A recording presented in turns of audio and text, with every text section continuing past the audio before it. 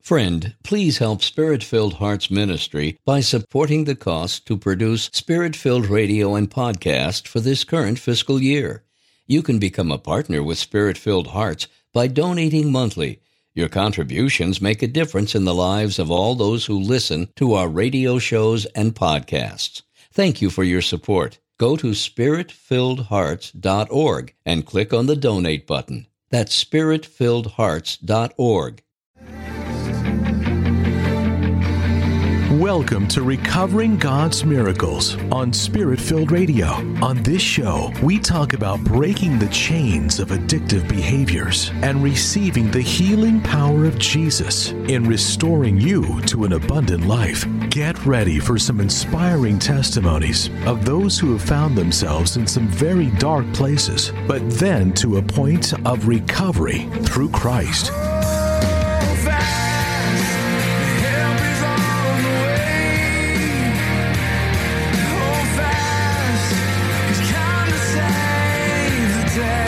Hello, welcome.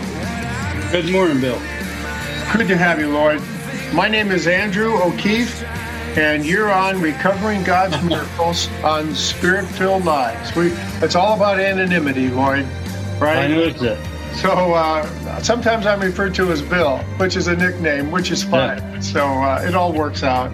But I'm an addict, and we have a lot of guests on our programs that are addicts. And the way I know I'm an addict is there's a test that Jeff Foxworthy administers, and it goes something like this: if one's too many and 1,000 aren't enough, you just might be an addict. Well, I got my hand raised high on that one, because if it's fun and one's too many and 1,000 ain't enough, I'm in. Whether it's fast cars or money or cigarettes, cigars, booze, women, it doesn't matter. I'm in. I'm an addict, and therefore, when we were planning this program, Deacon Steve Greco wanted a program about addiction, because most everybody we know knows somebody that has an addiction.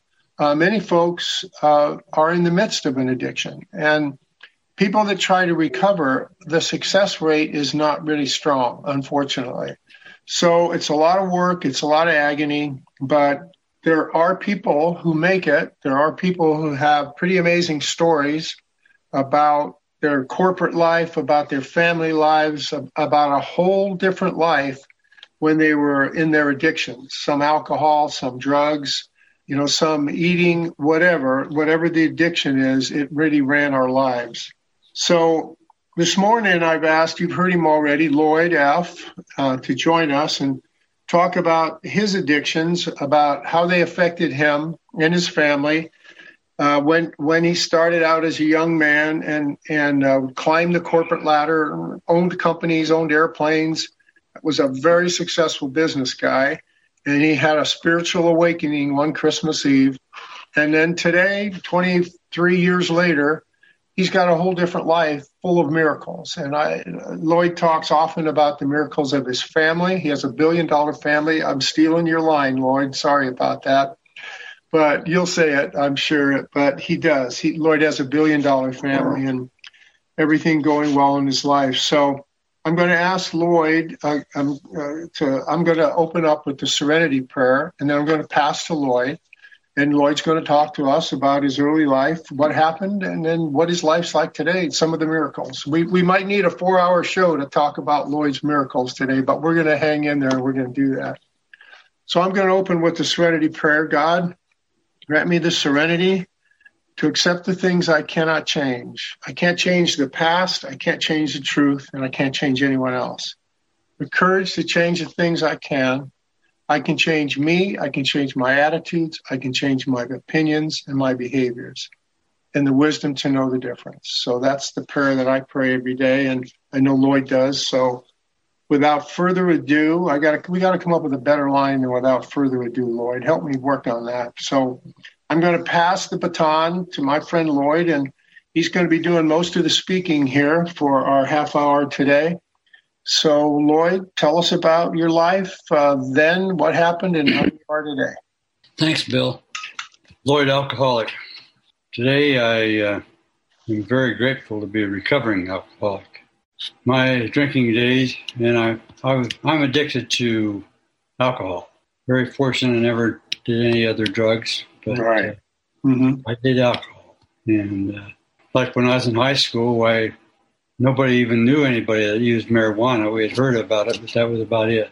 But I was raised in a little logging town in Oregon, and one of my heroes was the guy that managed the sawmill, and he had a pot gut from drinking beer. And I thought, that's what I want. Right.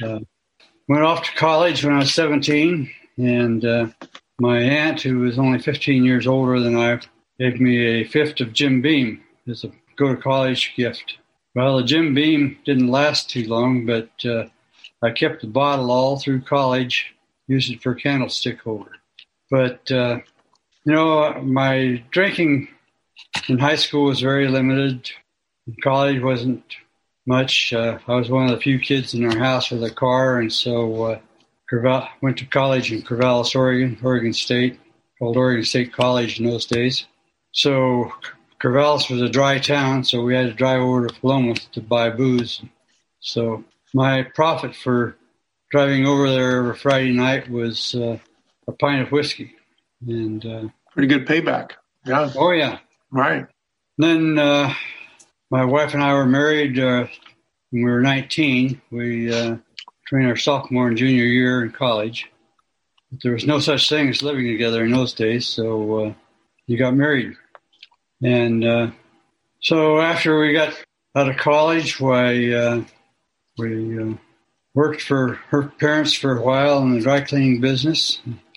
Her dad drank a half pint of Jim Beam twice a day at 10 in the morning and 2:30 and 2 in the afternoon. Our kind of guy. He shared that with me. So, Our kind of guy, yeah. Yeah. And Lloyd, just give us a perspective as to when those days were. You've made some references to those days. Now, I know, just for our audience to get a perspective as to how young you are. Give us an idea of when those days were. Well, we actually got married in 1955. Okay. And so the 1960s, we moved down to Arizona in 57, and we moved over to San Diego County in 59 to work with our folks. And we traded the dry cleaning business for a ranch in Montana, and our folks moved up on the ranch. And Joy and I moved back to Bend, Oregon, where we'd lived before. And by the time we had 2 little kids, we had a 36-foot, 8-wide trailer house that had front balcony kitchen, colored appliances, and green shag carpet. No, we didn't know anybody had a nicer place than that. Home sweet home, yeah. Yep. And so didn't take too long in Oregon before I got involved in the real estate business. And my drinking still wasn't a problem in those days, but joined the Elks Club. They had doubles for 50 cents every night at 5 o'clock. So I made sure I was at the Elks Club at 5 o'clock. With a bunch of dollar bills. I hear you. Yeah. So, just sort of progressed from then on. I got involved with some guys that did a lot of exchanges all over the United States. And they were all heavy drinkers. So I had to be a heavy drinker too, of course. Mid-1970s, I was asked to be president of a title company in Eugene, Oregon. That's the first time in my life I'd ever had a job that had an expense account. And so it didn't increase my drinking, but it sure increased the quality of my drinking. Chivas Regal, yeah. I know what you mean. Switched from Jim Beam up to Chivas Regal. And my dessert, and of course, living in Bend and working in Eugene, I was over there 4 or 5 nights a week, staying in hotels. So I had to go out to dinner every night. So restaurants I went out to dinner at knew that what I wanted for dessert was a double Grand Marnier and a heated glass for dessert. And that was probably the start of my problem drinking, because I can remember a few times when my secretary had to guide me to my hotel room, open the door, and push me in and shut the door right quick. Been there, and Lloyd, I hear you loud and clear, and I've been down that same road myself, but ladies and gentlemen, you're listening to Recovering God's Miracles on Spirit-Filled Radio. I'm Andrew O'Keefe, sometimes referred to as Bill, as a nickname. And my guest today is my friend Lloyd F. from Oregon and Arizona. So go ahead, Lloyd. Okay, well, the drinking, kept progressing, more and more little things. A couple of DUIs. That was one of the nice things about growing up in a small town was that you didn't get a DUI, you just got the cop to take you home. But when I got, a bigger town, so my first DUI was in Bend, Oregon, and I'd had cops in Bend take me home because I knew most of them. But they hired a female cop from Los Angeles, and she pulled me over, and she did not know who I was. She wrote me a DUI. And so that was my first DUI. So I had to quit drinking for 1 year. And the state of Oregon said I couldn't drink or drive for 1 year, and I honored that. They let up on the driving part by giving me a license to drive for work. So I had all kinds of places I had to go for work, so that worked out just fine. But and then a few years later, 10 years later, I was working for another company. I almost always worked for myself, but every once in a while I'd get itchy feet and somebody'd offer me a job and I'd take it. I had a company that built houses, and Klamath Falls, Oregon, Medford, Oregon, Bend and Redmond, Oregon. A lot of travel, a lot of drinking. Part of the deal, yeah. And I just kept up that, and finally I got a second DUI. I was driving in a blackout. I was not even on the right side of town. I don't know why I was over on the side of town I was. I was on a dead-end street. This parked car jumped out in front of me, and I hit it. And his fault, yeah. I backed up and was going to drive off, but the guy that owned the pickup that I hit come running out there, "You ruined my truck." So I stopped. And about that time, the City of Bend policeman showed up, and he was one I'd known since he was 17 years old. And I said, "Dick, just take me home." And he said, "Lloyd, you're too far gone." And so he didn't handcuff me, but he told me to get in the back seat of the car and took me down to the station. Of course, he called Joanne, my wife, and Vicki, our oldest daughter, to come get me. That's embarrassing, yeah. Come on. Shortly thereafter, I didn't quit drinking on that DUI. I just kept right on. But this was 1997, so I've been drinking for a long time. And we lived in Lake Oswego. We've moved from Bend over to Lake Oswego. That's a suburb of Portland. And one of my partners that I'd had for a long time and I were doing real estate development and I'd sell a few hotels along the way. We traded a little ranch we had in Eastern Oregon for a condo in Phoenix. And so we were going to come down to Phoenix for Christmas. The day before Christmas, 1997. And of course, being a good alcoholic, I hadn't packed beforehand and went in the closet and got my suitcase, stopped by the freezer and took a glug out of the Absolute bottle and passed out. My wife couldn't get me awake. Called my partner. He only lived a mile away. And he couldn't get me awake, so they called 911. And I sort of came out of the coma for a little bit and saw there was a whole room full of people and heard this EMT tell me that he couldn't transport me without my permission. But I faded back out. And my wife told me that I told him, "No way, I don't need to go to a hospital." But she countered that. So the next time I came to, I was in Meridian Park Hospital in Lake Oswego. And I was in and out of consciousness all day. It was by the time that this doctor came in late in the afternoon, all 5 of our kids were around the bed and my wife. And he came in and said, well, he wasn't concerned about any stroke I might have had, which ticked me off. He said, "I'm concerned about your blood alcohol level, 0.28. Haven't had a drink since yesterday." Classic line. Yep. Right, yeah. So he said, "It doesn't matter." He said, "One more drink will probably kill you. Your liver's quit working. Well, when the family finds out that you're not suffering from a stroke, that you're just a damn drunk, or their attitude changes. Right. Well, that's Christmas spirit, huh? Oh, yeah. Yeah. And one of our daughters is married to a deputy sheriff, and he'd pulled out his little handy-dandy calculator and figured out that if I had 0.28 in the afternoon and hadn't had anything to drink, why, I must have had over a 4-point on the night before. So anyway, they all left and went home. And I had all Christmas Eve to myself. Longest Christmas Eve in history. Right. But I did decide my wife, before she left, said, either you get help or I'm leaving. I'm not going to stick around and watch you kill yourself. And the daughters expressed similar thoughts. I don't remember that the boys said anything. But anyway, I decided that I would get help. I knew about Springbrook, which is now Hazelden, out in Newberg, Oregon, which is 20 miles from where we lived. And the guy that started that, Ken Austin, owns, he's passed away now, but he owned ADEC, which is one of the largest manufacturers of dental equipment in the country.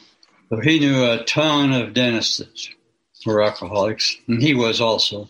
So he had built this treatment center out near his plant and designed it for professionals. So, I thought maybe it was good enough for me. Not that I had a real high opinion of myself or anything, but I was pretty egotistic. Yeah, high roller. Yeah, and in my own mind anyway. Right, aren't we all? Yeah. Next day when the family came back, I was able to tell them that I was ready to get help. So our oldest daughter called out to Springbrook, and they were full, but they had a room open the following day. She said, "We'll take it." And I have never asked to this day how the family came up with the cash that took me to get in there, because our insurance did not cover it. And so I spent 50 days in treatment center, but over half our guys in there were doctors, and they were all mandated to be there 90 days by their boards. And so nobody got out of Springbrook in 28 days. And I'm so thankful for that, because back, yeah, there was no way I was ready to get out of there in 28 or 30 days.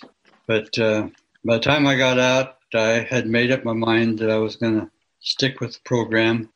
And so my sobriety date's the day before Christmas, 1997, and I didn't want to change it.